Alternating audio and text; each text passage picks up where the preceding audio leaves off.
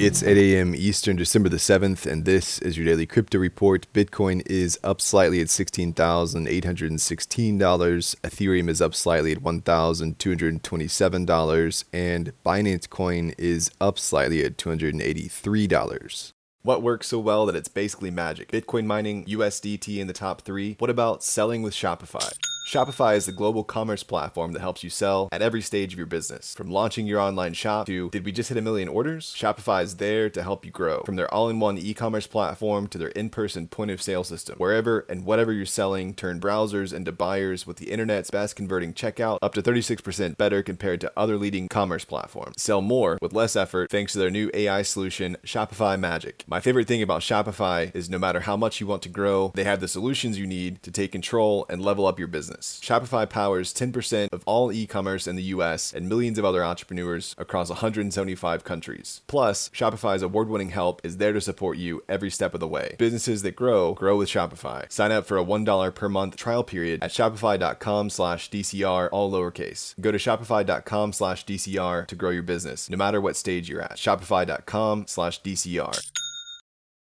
Well, senior members of the U.S. House Financial Services Committee are apparently looking into a subpoena for Sam Bankman-Fried ahead of a hearing on the FTX collapse and the state of the crypto industry next week. Members of the committee have voiced their desire to speak with current CEO John J. Ray III, and others have expressed contempt for how the SEC has handled the situation. It's also come to light that SBF has retained lawyer Mark Cohen. Cohen recently represented Ghislaine Maxwell and also has a track record which includes besting the SEC. Sam said he's choosing people with understanding of the situation and the context, but could not comment further. Well, Binance's Bitcoin reserves are in fact 101% collateralized, according to an independent audit from Mazars. The audit took place on November the 22nd, focusing on the exchange's Bitcoin holdings on multiple blockchains. Binance is still working on proofs of reserve for other currencies. More on Binance, CZ confirmed in a TechCrunch interview on YouTube that it generates 90% of its revenue from transaction fees. Bloomberg estimated the firm's revenue in 2021 to be around $20 billion.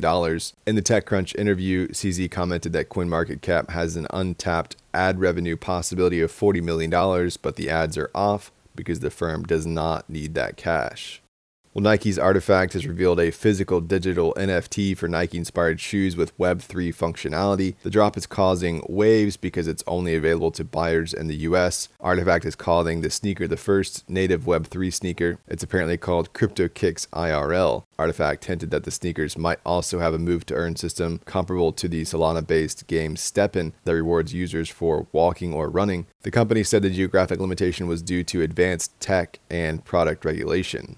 Well, Bitwave has raised $15 million for a crypto-focused tax and accounting platform led by Hack VC and Blockchain Capital. The funding will be launching a product called Bitwave Institutional. The company said OpenSea, Compound, and Polygon are among the crypto companies and protocols that use their services. And finally, another crypto tax startup, Coinly, is cutting 14% of their staff, with CEO Robin Singh saying, "We are taking measures to ensure that we're as lean as possible as we make our way through the crypto winter." Singh also added, "As a crypto tax company, what's hurting us more than the actual crypto downturn is the lack of awareness crypto investors have around filing their crypto losses." Well, that's all for us today. Visit us at dailycryptoreport.io for sources and links, and listen to us everywhere else you podcast under Daily Crypto Report.